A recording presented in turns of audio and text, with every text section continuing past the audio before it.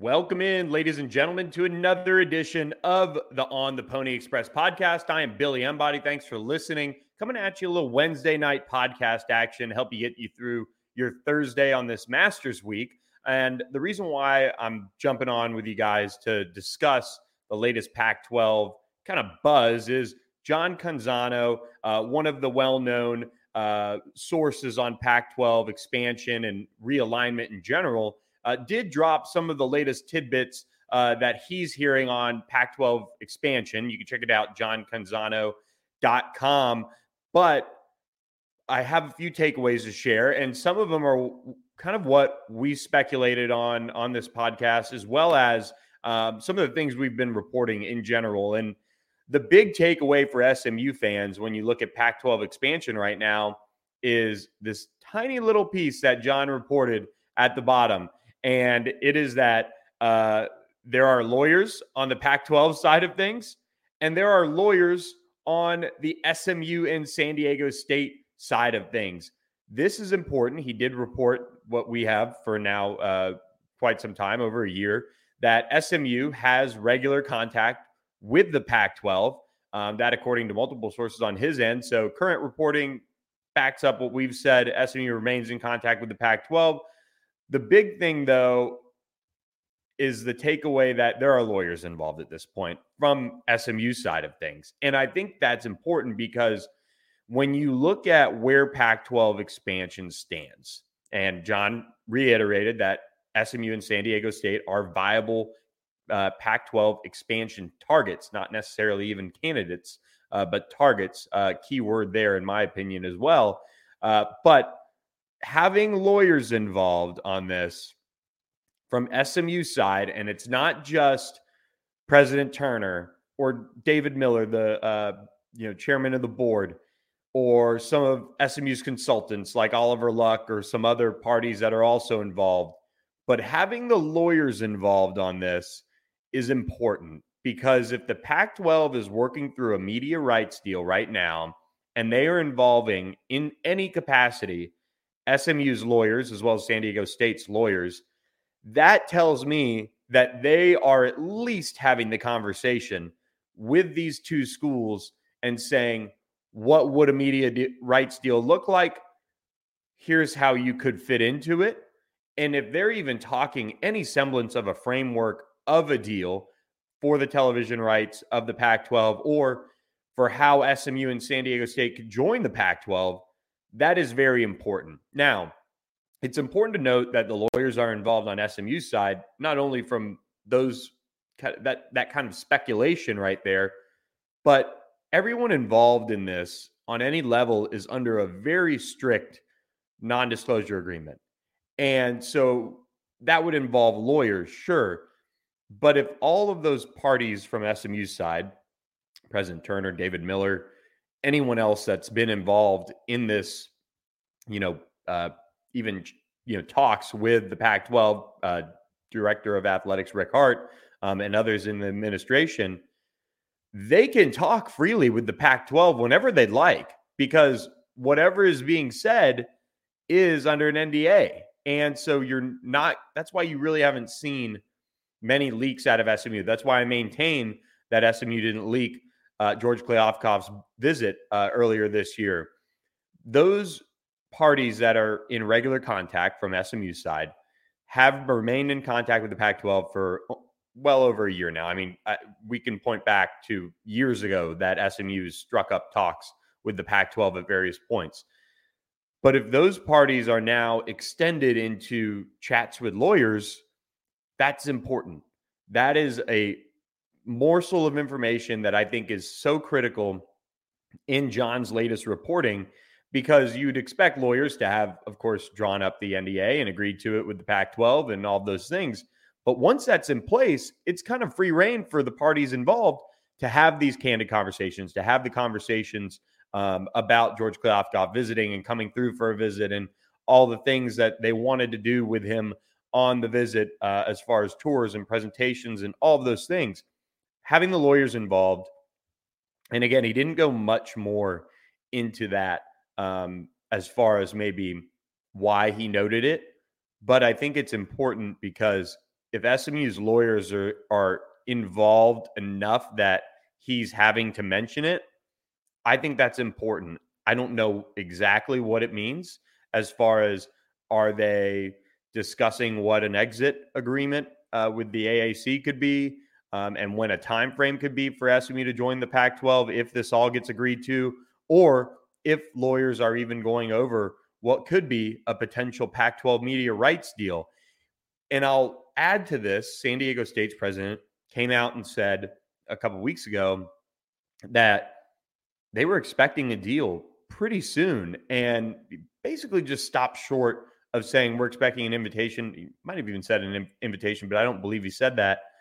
And so if that's the case and they're involved on that level, and they have enough knowledge to comment on that and be that public about it, I think it certainly walks the thin line of the NDA that everyone is under, but it expresses the confidence that we've heard out of SMU and San Diego State side of things, and kind of reiterates that in a sense that now you have a president of one of the two universities that is rumored to be garnering an invitation whenever this happens, saying things are moving ahead, expecting this to be worked out relatively soon. Well, that's important, because for him to even comment on it in that respect, I think is important, because that shows the knowledge of where it's all at. And I think SMU has that same knowledge. They've been tight-lipped, very little out of there. The only thing we've really reported is that there's confidence that SMU is going to get an invitation to the Pac-12 whenever this deal gets done. The big piece of his reporting from a overall Pac-12 timeline perspective is that multiple sources across the Pac-12 leadership, as far as schools go, shared with him that we understand that we, the Pac-12, contributed to this whole, all right, is it about to happen? It's about to happen. All right, we think it could be this week. They know that they contributed to that.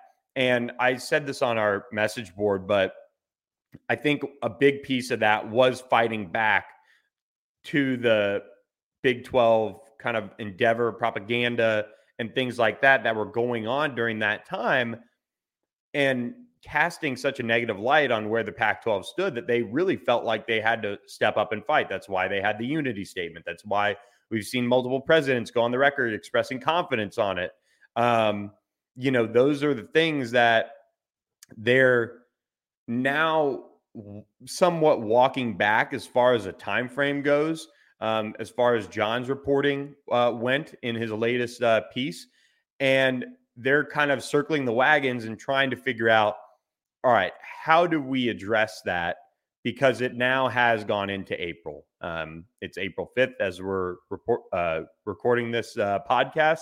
We've hit multiple moments over the last month and a half, really, that people have said, all right, this might be it. There is a little bit of buzz. The presidents have met.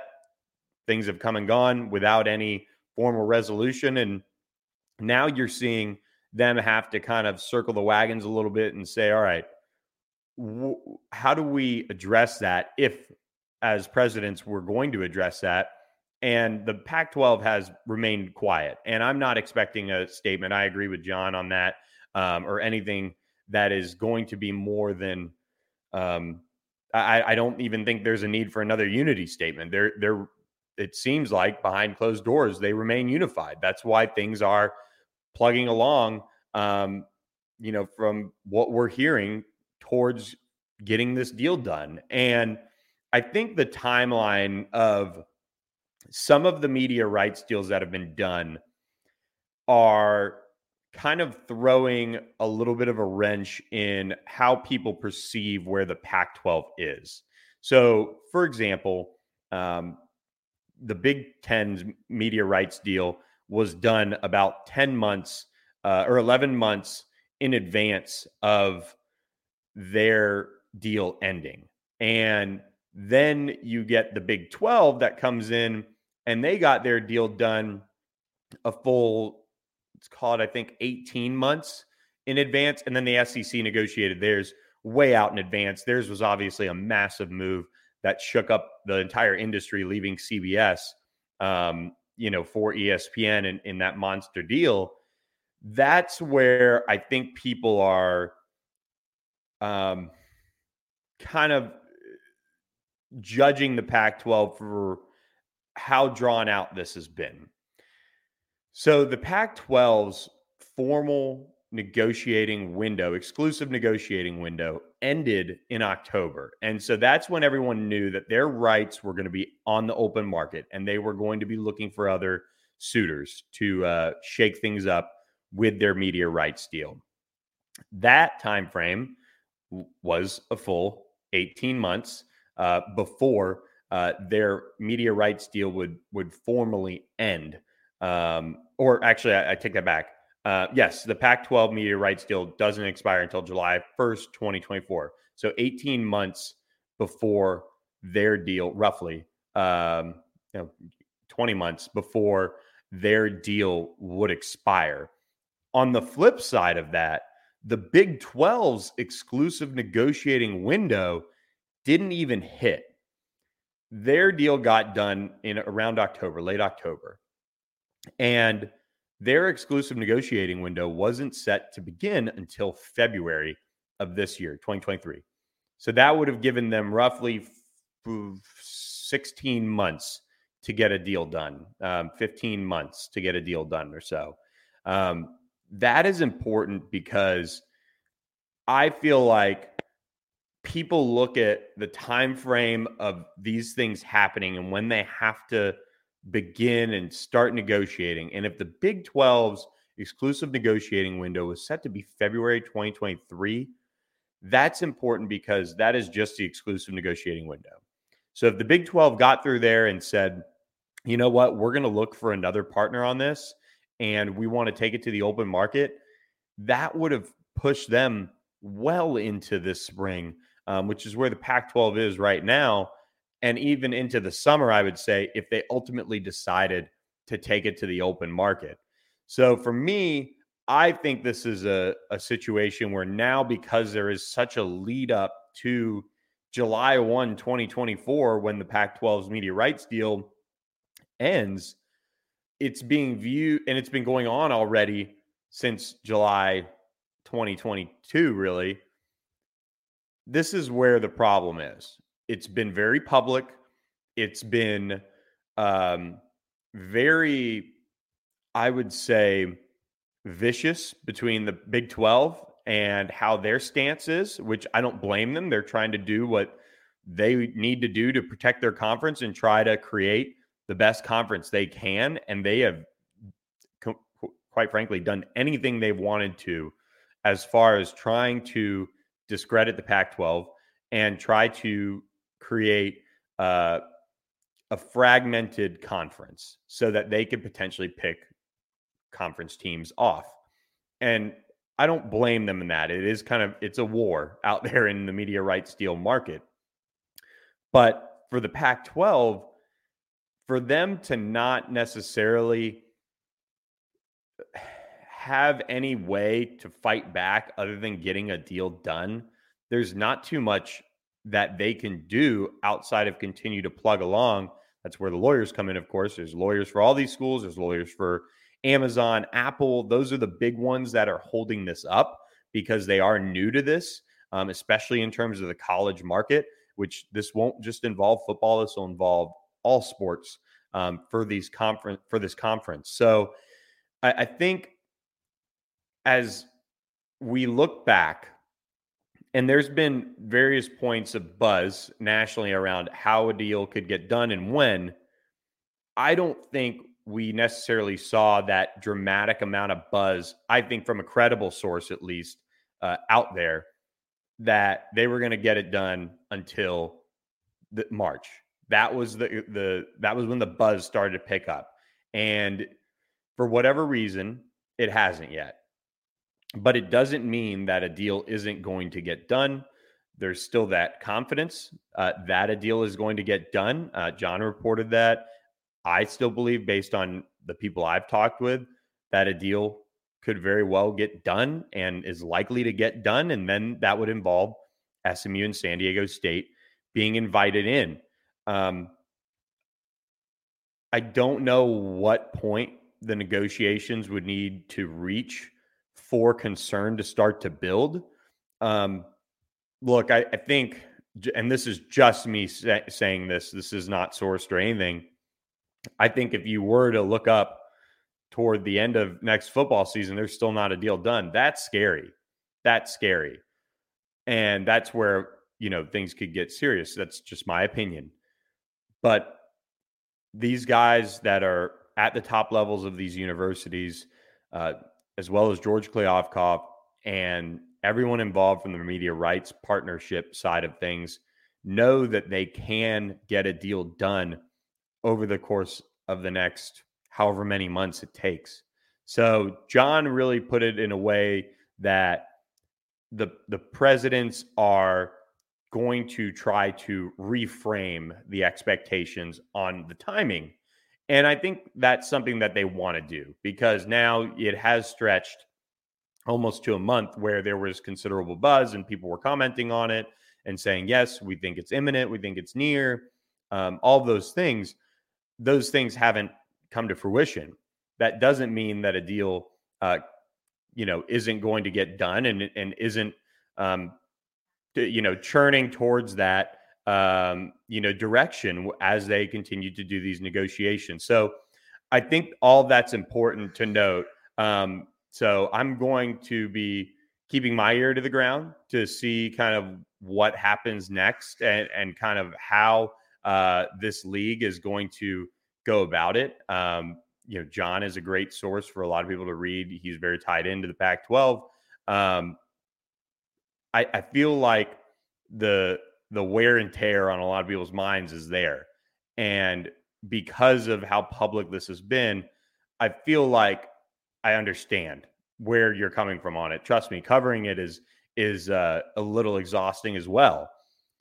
But to kind of wrap this all up, it doesn't mean a deal isn't still being worked on and isn't still being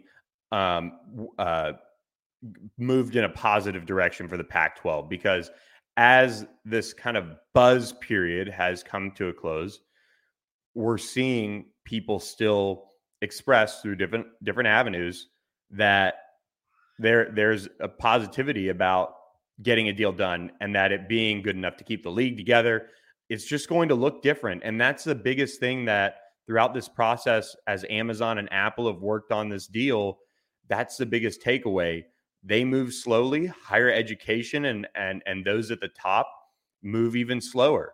I think Brett Yormark and the Big 12 did a nice job putting their deal together and getting it done relatively quickly, as far as him being aggressive to get it done. But at the same token, I don't think the Big 12 was sitting there with that many options or alternate ways to go about getting a deal done. They knew that they wanted to move quickly to make sure that they weren't sitting there in a purgatory of sorts. I don't think Amazon or Apple would have taken the leap with the Big 12 after them losing Oklahoma and Texas. Obviously Amazon and Apple are both out west. They are willing and able, and I was going back and looking through a lot of past reporting on this, and Amazon and Apple have been around in this negotiation for 8 months now. That I looked back in July and they were noted as a media partner. So it does move slowly. The window is still there for this league to get a deal done, and that would involve an invitation to SMU and San Diego State. So I just wanted to kind of share some reactions about it, about John Canzano's piece. You read the whole thing on johncanzano.com. But look, I think SMU sits in a really good spot still, and sources on SMU's side, what they can say or what they have said to me is that there is optimism. And I've had a couple of really frank conversations with people that are, up there in the university, and they've reiterated that. And if that's the case, obviously these things can change. But if that's the case, that means they're feeling good enough about that to share it. And that means they're getting good feedback from their consultants. That means their lawyers are probably on board with whatever talks they've had, according to John's reporting, at least, that they're involved with. So I think that's the important thing. We'll continue to monitor it, and we'll go from there. So that's kind of the Pac-12 powwow talk for today's podcast. I do want to wrap up, though, with shedding some light on the wide receiver and tight end room. We took a focus and did the offensive and defensive lines earlier this week, and I want to kind of continue to gear you guys up for SMU spring game, which is coming up April 14th at Highland Park High School Friday night. So it'll be a fun next Friday night. It'll be a fun atmosphere. It'll be cool for SMU to get out in the community a little bit. I believe there's going to be concessions. There's going to be all those things available. So be sure to check in with us at HP for SMU spring game. We'll be out there covering it as we always are. But I do want to jump in and talk about the wide receivers and tight ends and kind of what's next. We are going to have a podcast on Friday. We're going to kind of dive into transfer portal needs. The transfer portal window does open April 15th. So the day after SMU spring game, that window will be open. It'll be interesting to see if SMU sees anyone depart, but more interestingly, who SMU could target. So we'll talk a little bit about that as far as speculating on maybe some players and also positions, of course, that SMU could target. So we'll set you guys up for that on Friday. Tight ends and wide receivers. It's leading off with the wide receivers. We talked a lot about them and the strides that we've seen this wide receiving core make. They're without Jake Bailey and Dylan Goffney. You won't see them in the spring game because they are sitting out recovering with from their injuries, I should say. And SMU obviously being careful with those two guys who have played a lot of football over the course of their careers. But Jordan Curley, you'll get your first look, extended look, I should say, as a public to him since he added about 10 to 15 pounds. He's had a terrific spring. He's really poised to be the next wide receiver drafted from SMU. I think he's got that in him. I think he's got that ability. If he can stay healthy, you're going to see why he's going to, I think, rise up some draft boards. I don't know if he'll necessarily get to a Rashee Rice type season. I think SMU's wide receiving core is going to be a little bit more balanced this year, but his speed, his new size that he's kind of added to his frame, as well as his ability to consistently catch the ball is something that teams are going to covet. So he had a really nice day, got open on some really nice routes when we were watching on Tuesday. He's had a strong spring overall. And Romello Brinson, another outside receiver, really stepped up and had his best practice on Tuesday. You'll get a chance to see him as well. He's a long athlete who can really go up and get it. He's pretty skinny, but he's durable.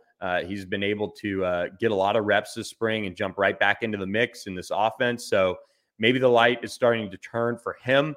He played kind of a limited role at Miami, I would say, for sure. But he does have that athleticism that SMU has been able to make use of with wide receivers in the past. So I'm interested to see what his role will ultimately be.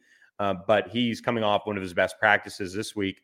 And then you have Moochie Dixon on the outside, who's really made a surge. I think this spring he's developed really well in this SMU wide receiving core. In my opinion, probably the most reliable pass catcher SMU has, just from a hands perspective. Really does a nice job looking the ball in. He made a nice catch on Tuesday, kind of looking it in over the shoulder on a deep pass from Preston Stone. And then you have Roger Daniels, and they continue to use him in a bunch of different ways. He's an exciting option out of the slot, and he's getting an extended look with Jake Bailey and Dylan Goffney out, as is Jackson Lavender and Carter Campbell. I think both those guys have had nice springs. Jackson Lavender was the early enrollee. He was also working in some special teams, doing some punt returns, kick return stuff during practice as well. So might be an option there for SMU. And Carter Campbell's a former walk-on who's really caught the ball well this spring, in my opinion. So That wide receiver group, it did get Teddy Knox back off of his suspension. So he's kind of in there trying to get back into the groove of things. But he is somebody that has to continue to develop, I think. But Keyshawn Smith is a guy you can't leave out in this conversation as well. He's the other Miami transfer that is really electric. And I think becoming more consistent is probably his biggest thing. For every kind of highlight reel play, I wouldn't say every highlight reel play, but enough to notice. I think he needs to continue to work on his hands, looking the ball in, staying consistent with that. And he'll get more time. He's adjusting to new surroundings and is, getting his foot back into the door of this offense that saw him have a productive start to his Miami career when Rhett Lashley was there. So Keyshawn Smith is a really smooth athlete. I mean, he's going to create some mismatches for other receivers because he is opposite of a Jordan Curley, because he's lined up outside of a Jake Bailey or Roderick Daniels. So once he puts that all together, I think he's going to be really, really special because he might be right there with Jordan Curley is probably the fastest receiver SMU has. I don't know what Jake Bailey runs, but I would say those two are the two burners for SMU's offense. And then we jump into the tight end room. RJ Maryland, I think SMU is going to be careful with him. He's had a really good spring. He looks like he's spent some time in the weight room and added some more mass to his frame. And we know what he can do. I mean, one of the best freshman tight ends in the country and certainly has all conference written all over him for his sophomore season. So he'll get some burn in a spring game. But I think this is a good opportunity for a guy like Nolan Matthews. He's had a nice spring coming on, playing with a little bit more confidence. He's been healthy from the get-go, which is important. He's a big body. He's athletic.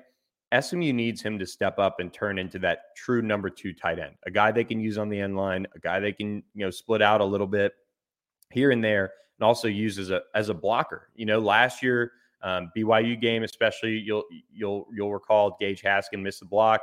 Gage has actually had a nice spring, in my opinion, but having a big guy like Nolan Matthews out on the edge to block could help SMU as well when they want to kind of play fast and move him out there. Running some screens. I think SMU's kind of expanded a little bit some of its screen game this year in the spring with Preston Stone and Kevin Jennings back there at quarterback. Those are good ways to get quarterbacks, feeling it and just easy passes to complete. Nolan Matthews would be a nice piece to have out there blocking on the edge. I know they did that with him in spurts when he has been healthy in the past. So like the spring Nolan Matthews has had, Cam Allen, they're still hoping he can develop. Lonnie Johnson is a guy who enrolled early at SMU and I think is still putting it together. He's going to need a weight room in a big way this offseason. And I think with RJ Maryland's emergence, and who knows, they could very well add another tight end from the transfer portal. But with RJ Maryland being your true pass catching tight end, I think Lonnie could be in for a red shirt. Just get him bigger, get him stronger, get him adjusted to all the things they ask of them in the tight end room. That's going to be the adjustment for him, but he sure looks smooth out there running around. I will tell you that. So SMU has a bright future in that pass catching tight end room or part of the offense with Lonnie Johnson coming up behind RJ Maryland. Trip Reardon, a big body, and able pass catcher, will arrive this summer, as will Adam Moore, the late addition in the signing class, who I think the more I hear about him, I think he's going to have a bright future with his size and ability to go up and get the ball as well. So the tight end room is one of those rooms that it's not complete yet. I think they're going to need to add a transfer portal tight end, and they're going to get 2 more big time, I would say, guys they believe are going to be good ones in this summer from their signing class. So with that, guys, going to wrap up this edition of the podcast. Please subscribe to the YouTube channel. We are about 80 away from 1,000. So tell your friends, tell your families, do us a favor. Just have them subscribe. They don't have to watch, but help us get to that 1K marker so we can sell some ads on this and make a little bit of money off of this. So appreciate all you guys who have watched this edition on our YouTube channel and all those listening on Apple and Spotify as well. Appreciate you guys listening. We will have another edition of the podcast for you guys later this week. Hope you guys enjoy the Masters this weekend. I know I am. Already enjoyed the par 3 contest on Wednesday, and just gearing up for hopefully a weekend that the weather kind of stays away from Augusta. I don't know if it will, but I'm looking forward to watching all weekend. So thanks for listening, guys, and we'll catch you.